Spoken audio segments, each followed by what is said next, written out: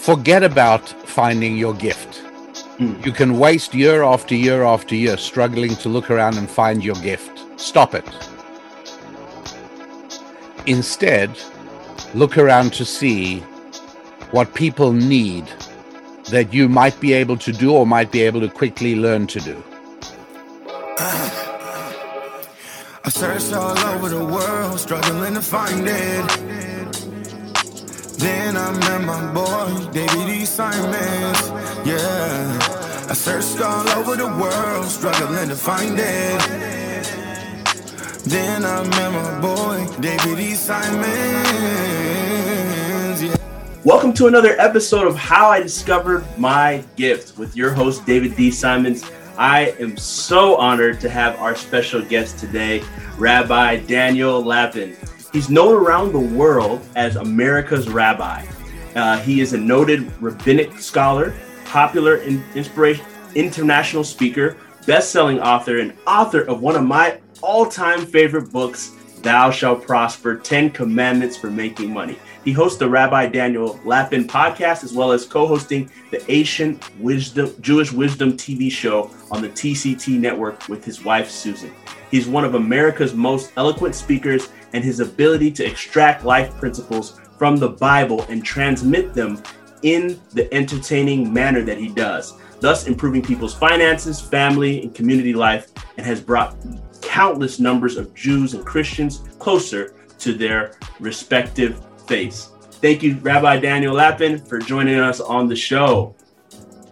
Thank you very much, David. It's wonderful to be with you. And we actually, we go back a few years, don't we? Yes. We've known one another for a good few years. Yes. You know, you've spoken at the Kingdom Chamber of Commerce events for through Angela and Paul Pipersburg. Yes. And you amazing job, transformational job that did in my life. And I always tell people all the time in circles that I'm around, if you're struggling with business, money, mind blocks, please study the teachings from Rabbi Daniel Lapin. It will help you tremendously like it helped me. Well, I'm very, very happy to hear that. And I was so intrigued with your own journey of financial discovery that I even got you to join me on the stage at one of our occasions together. That's right. Yes, you had me share and share some principles from what I've learned, and you made me laugh because you're like, I don't need to teach it anymore. But yeah, right. But yes, truly. So Rabbi Daniel Lapin, with this show, we really go into the process of discovering one's gift. So there'll be some questions. We believe there are three phases: discovering, developing that gift, and then eventually distributing that gift to the world. But could you tell us about your journey, starting from childhood? I know you grew up in South Africa, and how you developed into the person you are today, into operating in your gifts in the capacity that you are. Well, I'll try and tell you a little bit about that. But as much as I love talking about myself, the truth is I'm probably much more useful in giving practical and definitive advice to our audience in making their own determination to discover what God's destiny is for them. And my own journey had too many rabbit trails and turnoffs, and I don't mind telling you that once or twice I even ignored the boss and I got whacked. So mine is certainly not the route for anyone else to follow, but in my case, because my father was a well-known Bible teacher and rabbi, I grew up, you know how some children just know exactly what they want to do from childhood, right?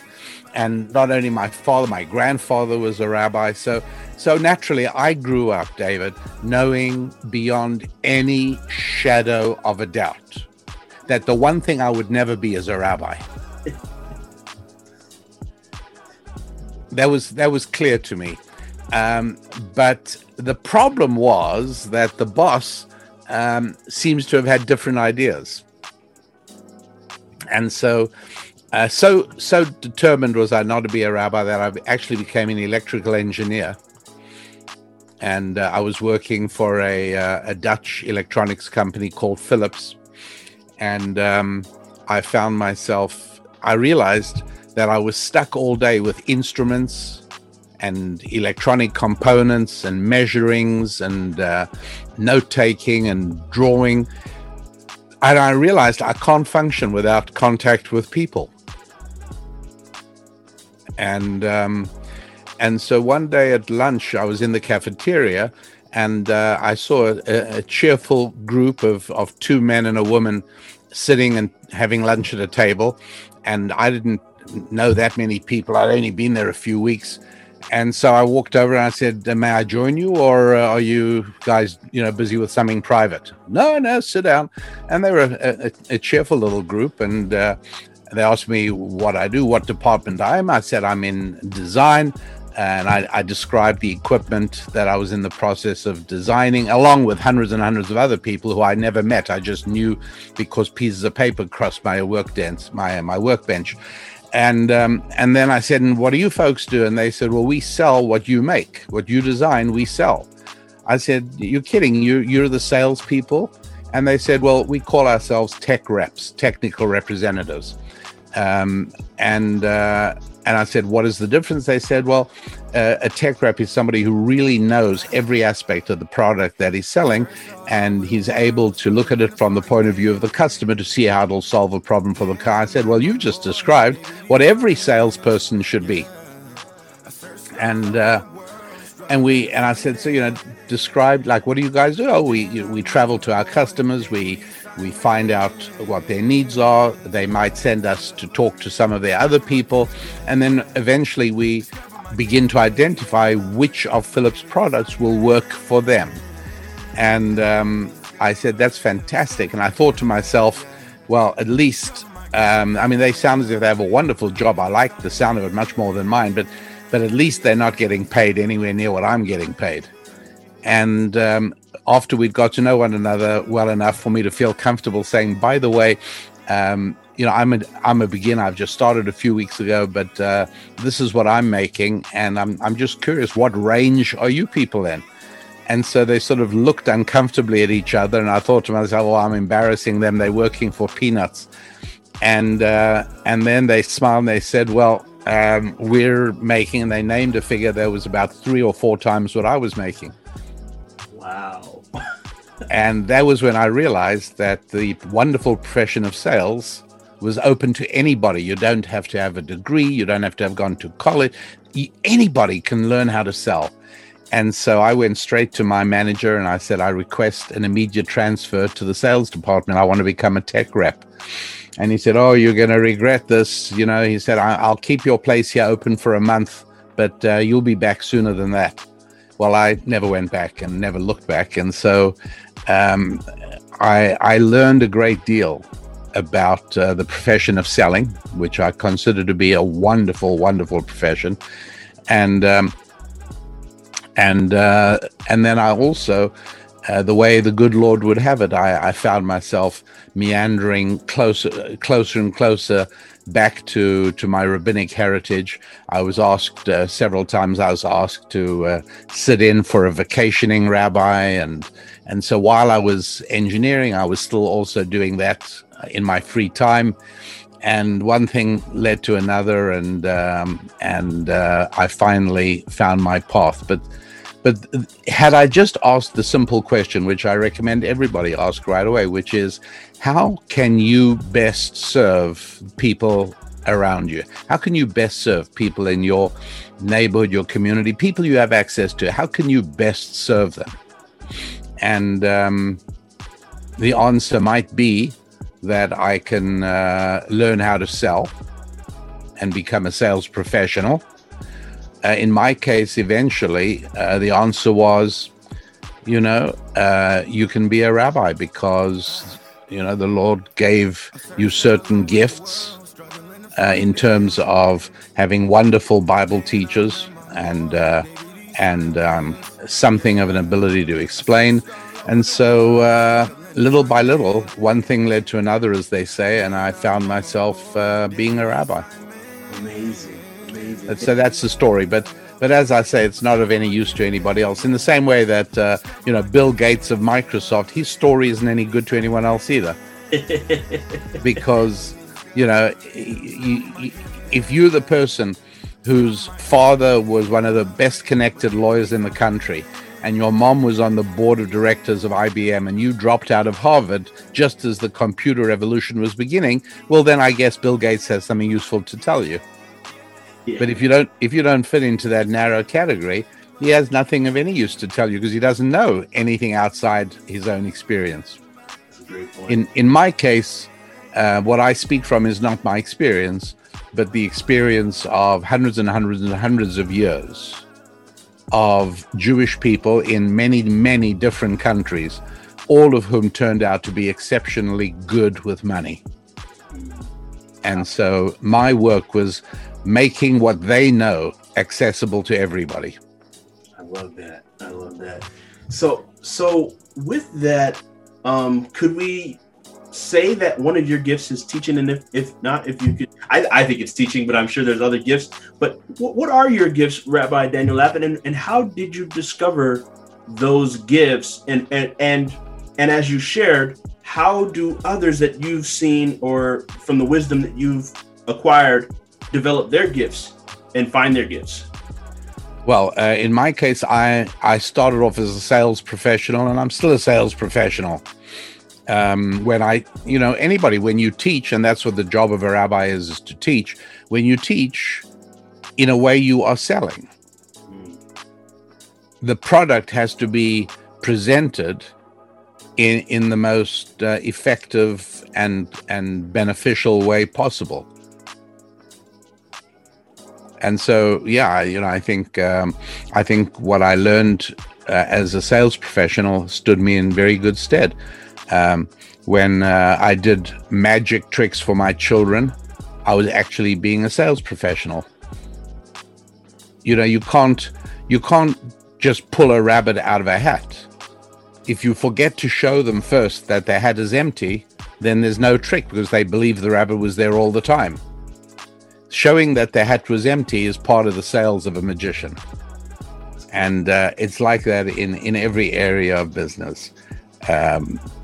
Whether you're trying to work out a transaction with somebody mutually beneficial, whether you're trying to buy a product or sell a product or a service, in every case, it involves the profession of selling. So, I would strongly recommend that people who are interested in advancing their business career, and it's stalled or it's not where they'd like it to be, or they have a feeling they could be doing much better than they are doing, frankly, I would say go along and learn how to sell. I'd even recommend one of the masters is Zig Ziglar. Get hold of Zig Ziglar audio programs. You can get them on the internet for pennies. Get hold of books. Go talk to Zig Ziglar's son Tom, and learn. And I'm not talking about a 4-year university degree. The very first day you start learning how to sell, you will start discovering that you are thinking and acting differently. You are already learning that how you present yourself is important. So that's a very important thing. And I'm sure that like me, you know a lot of people, David, and I know doctors who are making a lot of money. I know doctors who are struggling. I know plumbers who are making a lot of money. I know plumbers who are struggling. What is the difference? The plumber who's struggling doesn't know any less about fixing pipes than the plumber who's succeeding. The doctor who is making a lot of money doesn't know better medicine than the doctor who's making little money. In both those cases, the successful man, whether plumber, doctor, or anybody else, is the person who understands sales, how to sell. In the doctor's world, it's called having a bedside manner. right? And may you never need a doctor. But if you do, I hope you find one with a good bedside manner. And then if I one day say to you, how's your doctor? You're going to say he's great. But the truth is, you actually know nothing about his medical qualifications at all. You just like him. And that's because he sells his services effectively. Great points. Wow. That's a great insight. Thank you for sharing that. What insight can you share with us from ancient Jewish wisdom on discovering our gifts? I think a lot of people struggle with this. They don't know, they don't have things to point them to. What am I good at? What am I capable of? What am I born to do? As you gave us a nugget to ask God, what are we supposed to do and how can we help? But any other insights you can share with us about that from ancient Jewish wisdom? Yes, but I'm hesitant because you're not going to like the answer. I'm ready. David, can I say something that's going to annoy you? Yes. Can I say something that might even make you mad? Yes. Okay, fine. Here it comes. Forget about finding your gift. You can waste year after year after year struggling to look around and find your gift. Stop it. Instead, look around to see what people need that you might be able to do or might be able to quickly learn to do. And then you will learn to love it. And it will lead you towards your gift. Sit around at home doing nothing while now what shall I do? Maybe I'm a writer. Should I write a book? Or maybe I'm a website builder. Should I try that? You waste day after day after day reading up about this field and that field, and each time you're trying to say, what's my gift? Forget about it. Accept that you probably have no idea what your gift is yet. And now figure out what you can do. As long as it'll be something that you can do, start doing right away. I don't care what it is. But the key is to start building revenue. Start getting money in through the door. And at that point, you are already serving God's other children. I don't care if you decide to be a plumber or a dancer or an emergency medical technician or whatever. It doesn't make any. But whatever you can start doing, in other words, if you're not doing what is working at the moment, either nothing or what David, I had a woman consult me the other day. She just loves knitting sweaters. And so she decided to start a website where she's going to sell sweaters. And it's not working. And I said, it's not working because the good Lord, he don't like no selfish people, and you're being selfish. She said, what are you talking about? I'm a very generous person. I said, no, you may be generous, but you're also selfish. Why? You're selfish because you've decided that because you like knitting sweaters, the world must support you knitting sweaters. You want to knit sweaters, do it on your own time, not on work time. Now you must find out what people actually want. If people really wanted sweaters from you, they'd buy them from you, but they obviously don't because they're not buying them from you. Maybe the designs are clunky, maybe the price is too expensive. I don't know what it is, but whatever it is, this is clearly not what you should be doing. And doing what you like doing is probably the wrong thing to start trying to do. And that's really something to bear in mind. I'll tell you this, that if I'm involved in lending out capital, and the question I always ask in situations where I'm asked to sit in on a meeting, and the applicant for capital sits there and says, here's what I want to use the money for. I want to start a cupcake business, whatever. And I alwaars start to say, tell me, what made you choose cupcakes to go into business on. And you know where I'm going on this, David.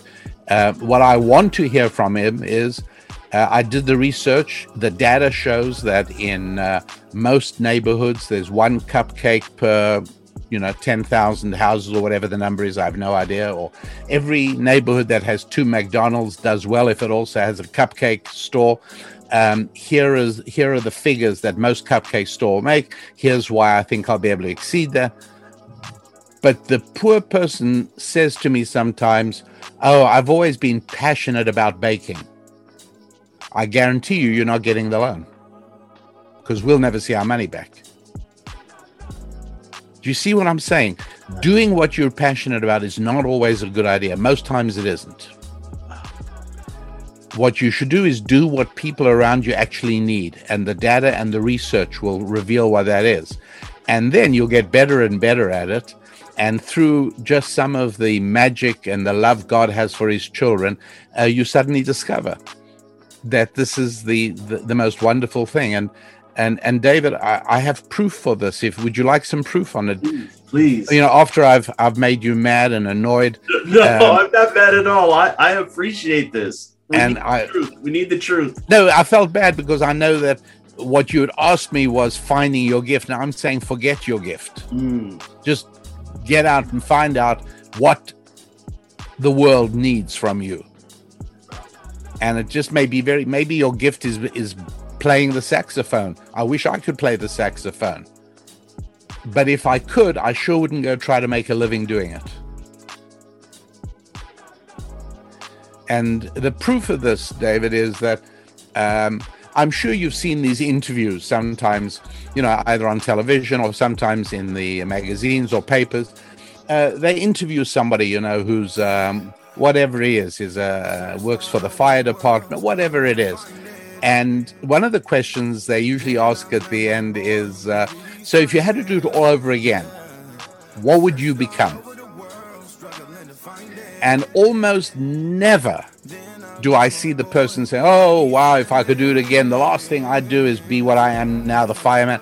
I'd want to go and be a poet, or I'd want to go along and be a plumber or whatever." No, almost everybody responds the same way, which is, "Boy, if I had to do it again, I couldn't think of anything I'd rather do than exactly what I'd just done."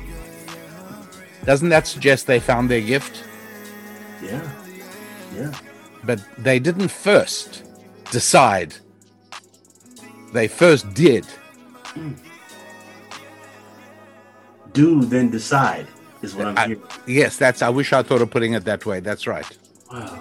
No, that's profound. I knew you were going to share some gems and things that we have never looked at in a certain way. So I'm so glad, and I know the listeners are being challenged right now, and I'm so glad about that. So I know there's a common misconception between a skill and a gift. And it seems like the way you're telling us is to develop a skill and then you'll find the gift. Could you explain, because some people are naturally gifted to do certain things. And some people. Yes, they are. That is true. Mm-hmm. I'm not naturally gifted in anything. You're right. There's some people are.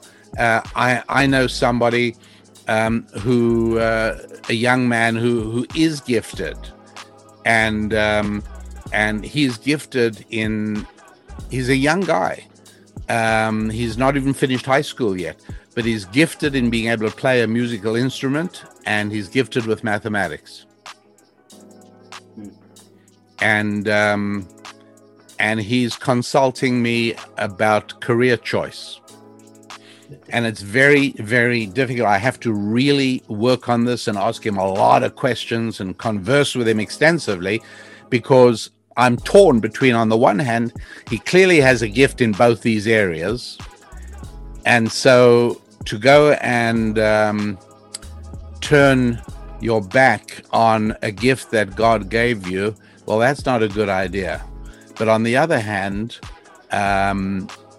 there's always the danger that when you go into an area in which you have a gift, then you don't pay enough attention to the ordinary and basic rules of progress and success in finance. Because you might start thinking your gift will carry you through, and it won't. So I don't yet know what advice I'm going to give this young man, but what I would certainly say to our audience today is that be extremely cautious about thinking you have a gift. Even if all the people who love you most keep telling you you've got a real gift, don't believe it, because they love you. You need to hear it from somebody who cares nothing for you. And if you do hear it from people who care nothing for you, and they tell you you've got a real gift, then you have to think about that and take it into account. I know so many young boys in my community who believe that they have a gift at different sports. They're doing really well at their school. And the ones who talk to me, I say to them, look, I'm sorry, you're much better at sports than I ever was. I don't mind telling you that. But at the same time, I'm going to tell you that's not going to get you the price of a cup of coffee. And you're in a small school now, and in this school, everyone thinks you're the cat's whiskers.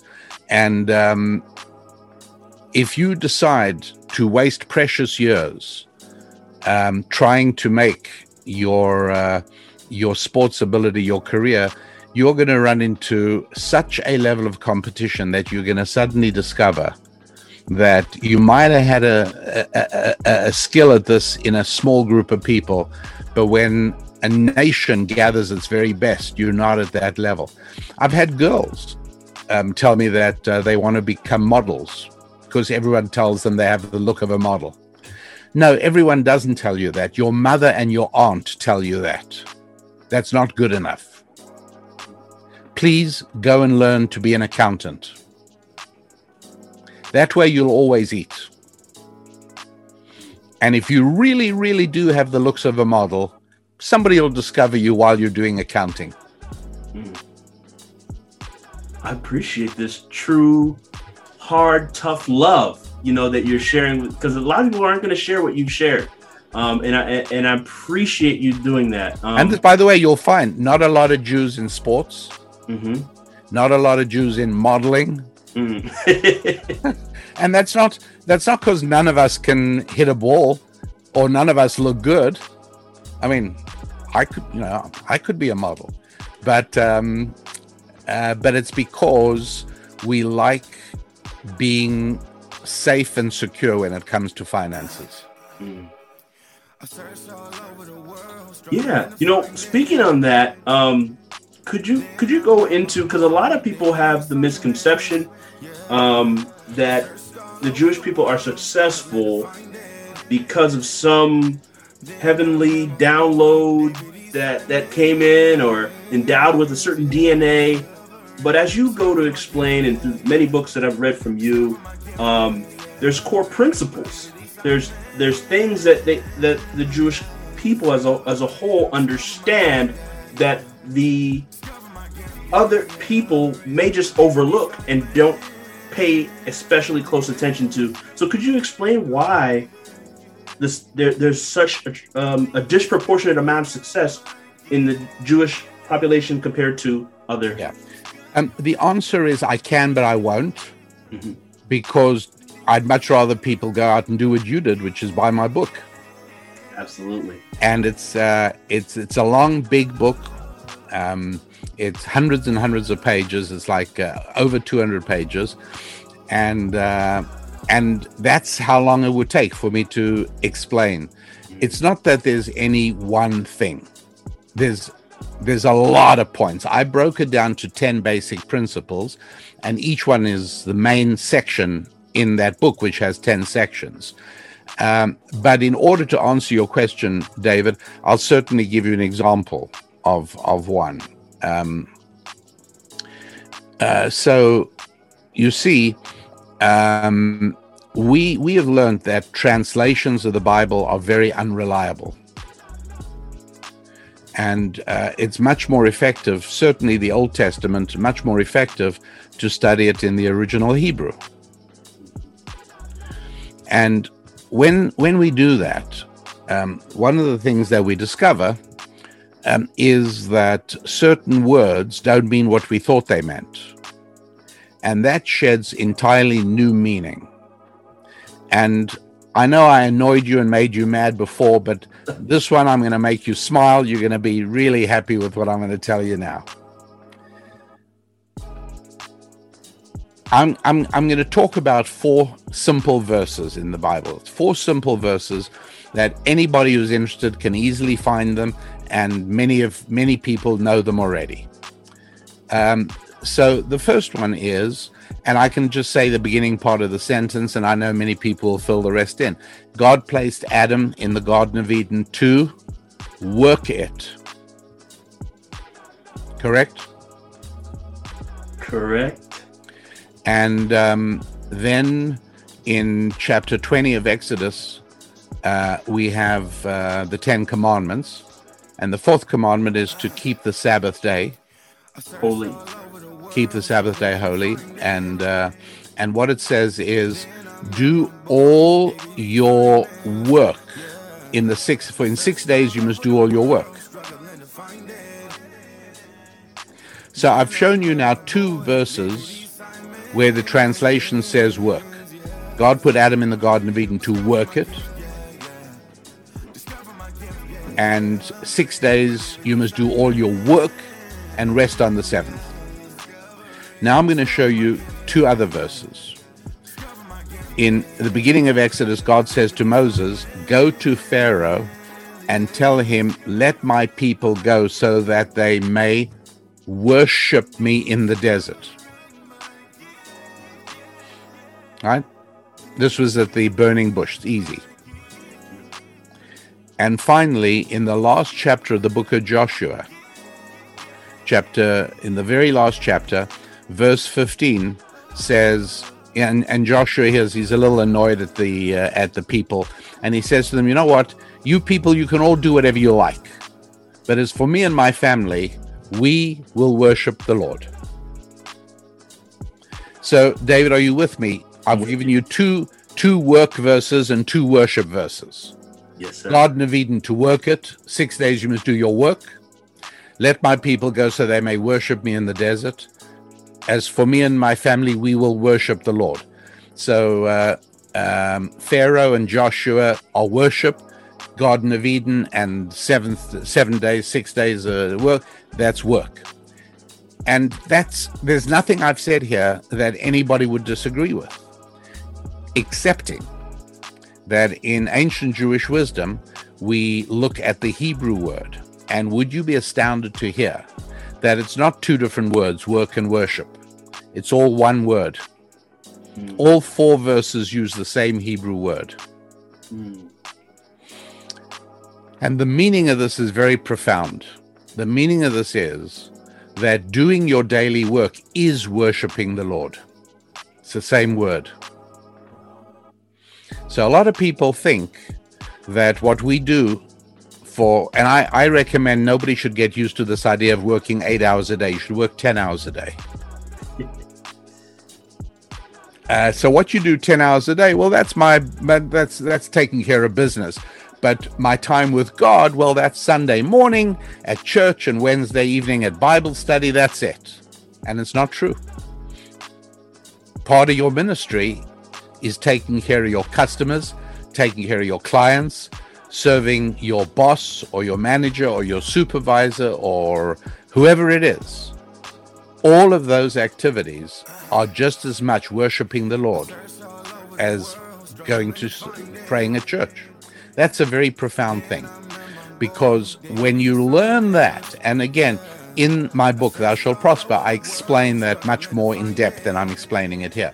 But once you've learned that taking care of business is another part of serving God, you can imagine that I go off to work on Monday morning with a totally different spirit in my heart. So it's like one translation can just change everything. And it does. Yes, it does. Wow. That's giving me, I've read the book and I'm getting even more insight as you're sharing with me. No, the translation robs it of its most important meaning. Wow. I want to go study Hebrew now. I want to study Hebrew. Easy to get a good start on that at my website. Awesome. I'm going to do that. The program is called Scrolling Through Scripture. We're going to plug that in the show notes. Scrolling Through Scripture. And it's you'll find it right there. Wonderful. At my website. We're going to lead people there. So regarding, this whole process of discovery. So we believe that there's a part that, and it's a principle that you talk about, that humans possess the ability to transform themselves, right? Can you expound on that for listeners? How can they experience true transformation in their lives? Because I don't think some people think that they think, oh, I'm this way, I'm going to stay this way. They don't believe that they can develop. They don't believe they can learn a new thing or turn into a salesperson, as you talked about, or turn into something different. Can you expound on that? Yeah, I'm pleased you brought that up because I hear this an awful lot. I teach not only why it is important to make new friends, but I also teach on how to do it. And a lot of people say to me, I'm just not a people person. I'm not a gregarious person. I get my energy mostly from just being by myself. I don't like being with a lot of people. And my answer is that in that case, I hope you like living on the street and eating bread. Because what you're telling me is you're not willing to change in order to make more money. And it just doesn't make any sense because we do it in other areas. If we some of us go to the gym and we work out. Why? Because we want to improve our body mass, or we want to build up core strength. You don't just accept yourself the way you are. And even adolescents who are, who really don't show this a lot of the time, but even, young people will work very hard to, if they have, bad complexion, they'll use medications, they'll do all kinds of things to make themselves look better. And then somehow as adults, we kind of start thinking of ourselves as if we're animals. Now, what I mean by that is that, you see, a camel or a cat or a cow or a kangaroo tomorrow and next week and next year, if it's alive, will still be a camel and a cat and a cow and a kangaroo. Nothing's going to change. But yesterday I was an engineer. Today I'm a rabbi. And that changes everything. There are people who can and should look back and say, I was a complete idiot when I was in my 20s. I didn't know anything. Yeah, but now you're not. So you've changed. You've proven that you can change. Now here are some of the other areas you need to look at changing. And so, unfortunately, because popular culture has convinced us that we are nothing but sophisticated baboons. Popular culture's taught us. And here, I'm not going into a theological or a biological discussion of evolution or whatever. I'm just saying the culture has drummed it into every kid and every adult again and again and again and again, which is that, we are on this planet only because of a lengthy process of unaided materialistic evolution. And that means that we are nothing but sophisticated baboons. And that means we cannot change. But I believe and I teach that we are unique creatures touched by the finger of God. And that means that we can change in everything and in every way. Beautiful. And we have to. No matter somebody asked me yesterday, Tuesday night, somebody asked me, what happens if we had a really bad upbringing and our parents, really abused me and my siblings, and we were given all kinds of trouble, and we needed therapy and all this sort of stuff. Again, I'm sorry, but the answer is forget about it. Stop looking backwards. Stop looking for excuses. Stop playing the victim. Stop pretending that your parents are responsible for every problem you got.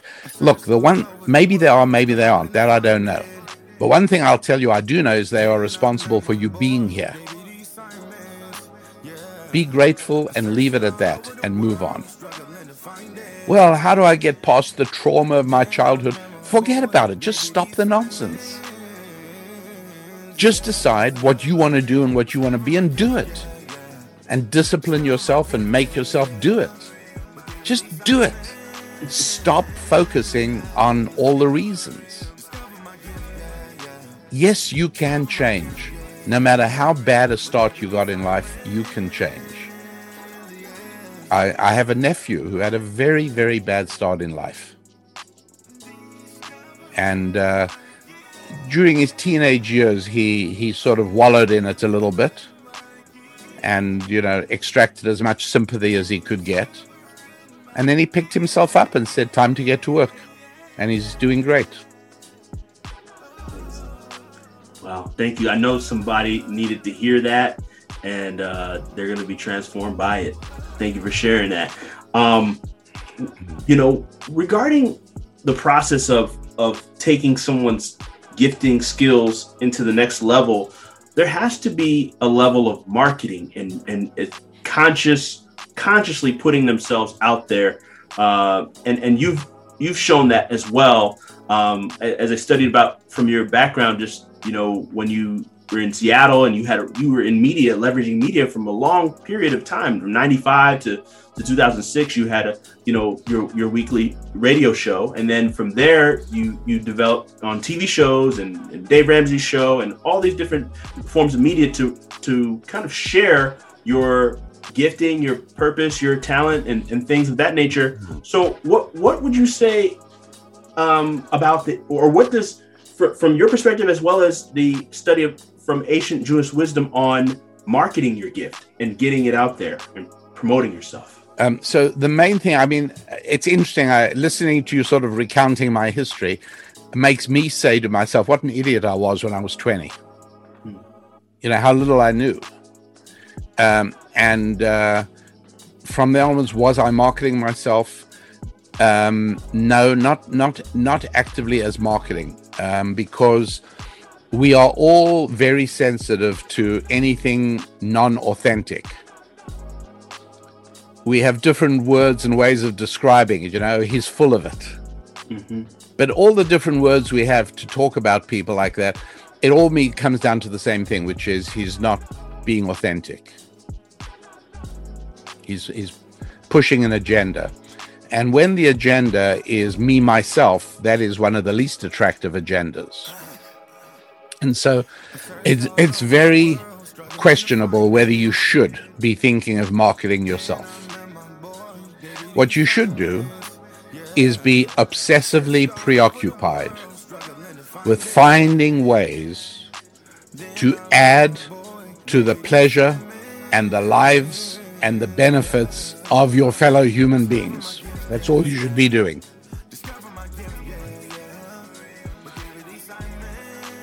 And so, you're a young person, you're in your first job. I can't tell you how important it is to deliver more than is expected of you. That's how you market yourself. You don't have to put yourself out on Facebook. Right? I would switch 1,000 Facebook friends for 2 customers. I love that. That's good. Forget Facebook. You don't need to market yourself. You're a young person in your first job. The way you market yourself is by delivering more than is expected. If your shift starts at 8 a.m., come in at 7:30, so you can oil your machine and make your workplace ready so that at 8 o'clock you're actually ready to start. If you're expected to produce 100 widgets a day, produce 110. Now, maybe some of your fellow workers won't like you, but that doesn't matter so much. And that's how you market in whatever area it is. You deliver more than anyone expects from you. That's gold. It really is. It really, really, really is. And so, if you're in sales, then make sure you keep coming back to the customer and saying, are they happy with it? Do they need any help? Follow up, because reputation is really gold. When Chrysler bought Jeep for $1.5 billion, you know what they got for all their money? No factories, really, no dealerships. Jeep had been run into the ground. What Chrysler bought for $1.5 billion was the reputation of Jeep. The country still had a lot of people who served in World War II, and a lot of people who watched World War II movies, and a lot of people who believed that Jeep was the vehicle that won World War II. And I think also Korea and also Vietnam. And so people said, man, if Jeep is good enough to serve our military, it's good enough for me. Well, of course, as time went by, the value of that declined. But the bottom line I'm making is that that reputation was worth $1.5 billion. So how you develop and grow and protect your reputation is gold. That's what marketing really means. Now, you got to find ways to serve people, and you may well decide to use Instagram or Twitter or whatever it is you're going to use every tool there is. Maybe it means going to talk to the pastor at your church and making sure he knows how you can help other people. Maybe you need nothing more than to say to him, hey, listen, by the way, I'm an Uber driver and I love taking people to the airport, and I'm very good at it. I always get people on time and I help with the baggage. So, Pastor, if you'd be amazed what that simple conversation will produce for you if you are a driver. That's good. I want to talk about, shift gears a little bit and talk about money and wealth a little bit, because there's a lot of mental blocks that people have concerning money, and I did before reading your book, and I promote your book everywhere I can and every opportunity, anytime I talk. Thank you very much. I appreciate that, because I also like to eat.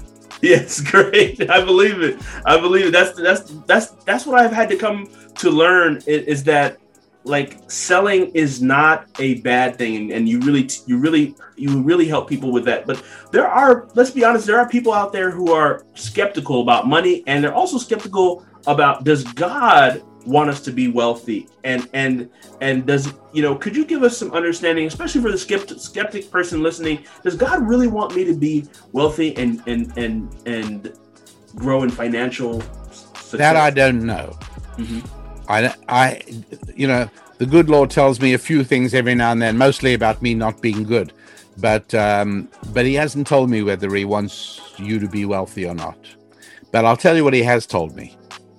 And that is, he has told me that he wants you to focus on being obsessive about the needs and the desires of his other children. And if you just focus obsessively on trying to give the other people in your life and in your world the things they need and the things they want, you should not be surprised that a good and loving God rewards you with the incredible blessing of financial abundance. In other words, the focus is never, how do I get some more money? I've got to get more money. What do I do to get? The focus is on, how do I spot other people I can help? How do I find customers? How do I find clients? How do I find a boss who will employ me and come to regard it as one of the luckiest days of his lives when he met me? How do I do all of those things? The money will follow by itself. And I mean, there's not time in our short conversation today, but in my book I go into it at great length, and on my website I go into it at great length, which is that money is essentially something spiritual. And we see it most notably with Bitcoin now, where people are trying to understand, like, what's Bitcoin? Money, all money is spiritual. This is really an important thing. Cryptocurrencies are just one obvious example of that. And money being a spiritual entity, it is the proof, and this is the best definition of money there is. It's the proof that you have served another one of God's children. That's why you got it. Unless you robbed somebody, that's a different story. Wow. I hope you guys are taking notes on that, and you need to replay this interview again. And I know we only have a few more minutes left with you. I'm cognizant of your time. I have two more questions that hopefully we can fit them in. The first question is with the prophet Elijah, and when he told the woman at Zarephath to borrow some, I think, barrels to get oil. I think a lot of people have a misconception with debt and borrowing, and what is God's perspective on that. So what would you say about someone in that case, like the widow, borrowing to build her financial enterprise and things of that nature? Some people would say no debt at all. Some people are like, use debt for good. And I was curious, what are your thoughts? I'd say it's different for everybody. What she was doing was different. She had an oil well. Essentially, the prophet Elijah was just pouring out oil. And so she had limitless oil. She just needed a place to store it in. And so she could have bought the barrels. She could have rented the barrels. She could have borrowed them. It makes no difference. She had the asset to cover it. But I'm with my friend Dave Ramsey on avoiding debt, certainly for any consumer item. Cars, toys, electronics, furniture. Yeah, I think he's right. But if it's a mortgage to buy a good piece of real estate, that may well make sense to have that debt. A business loan, maybe, and you got to be very careful again. And when I say a business loan, not just any loan, but to grow your inventory or to develop an untapped area of the business, that may well make sense. And particularly if you have a designated cash flow to service the loan. But you don't want to be like the government, just borrowing with no idea of how to pay it back. Right. Absolutely. No. So I believe in a balanced approach there, David. I'd say it very much depends on the situation. Okay. No, I appreciate you sharing that. I hope people are taking heed. So there are plenty of resources I want to point people to. One, going to RabbiDanielLapin.com. We're gonna point people there directly. But you have a movement going on called We Happy Warriors. Yeah, that's right. And it's wonderful. Yeah, it really is. I really just, even from the video that I watched, and I thought it was powerful just how you share that, everything that we want to maintain or grow, like a garden. If we want our garden to grow, you can't just leave a garden and expect it to maintain itself. You have to work on it. It's going to naturally decay. If it's not growing, it's going to die. The same thing for, as you mentioned, a home, maintaining your car, maintaining your family. So I thought it was a really interesting way to look at it. And so could you just speak to We Happy Warriors and how people can get involved? We're going to also plug that link at the bottom for people to join. Yeah. So I think the best way to learn about that is to listen to my podcast, again, at my website. But it's as you said quite correctly, David, happiness is our decision. It's not contingent on anybody else. Nobody else can make us happy, and nobody else has the power to take away our happiness. And it's a lesson I learned from my mother, and she was very, very strict about this. I was 11 years old, and she said, your happiness is not my job.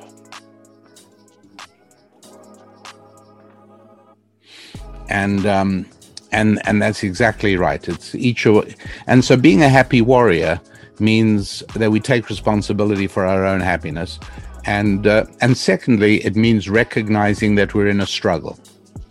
The only time the struggle is over is when you die and you go home to God's embrace. Plenty time to relax there. Until that time, He wants us to be in a struggle,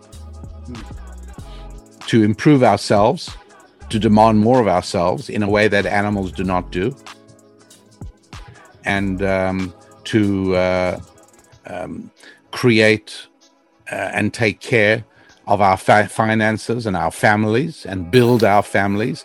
All of this is hard. This is a struggle every single hour of every single day. And the key to it is being happier, to enjoy it. I notice that sometimes runners have a smile on their face. They're running, the sweat's pouring off them.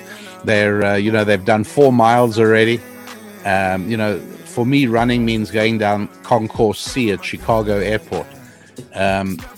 But these guys run, and they got a smile on their face. Now, it's not a grimace. It may look a bit like a grimace, but it's actually a smile. They are enjoying the struggle, and that's called being a happy warrior. And I talk about that a lot. Wonderful. We're going to definitely point people to that. We have one final question we ask all our guests, and would love to hear your perspective on this. What's the difference between one's gift and one's purpose? That's a good question. You're throwing it out to me where we've just got a few seconds left. Yes. It's a difference between gift and purpose.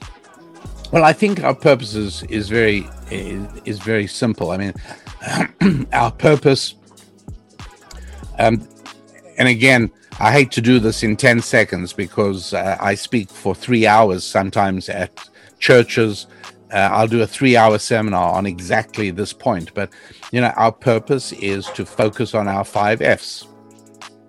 Focus on our faith, our relationship with God, our family, our friends, our finances, our relationship with money, and our relationship with our body, fitness.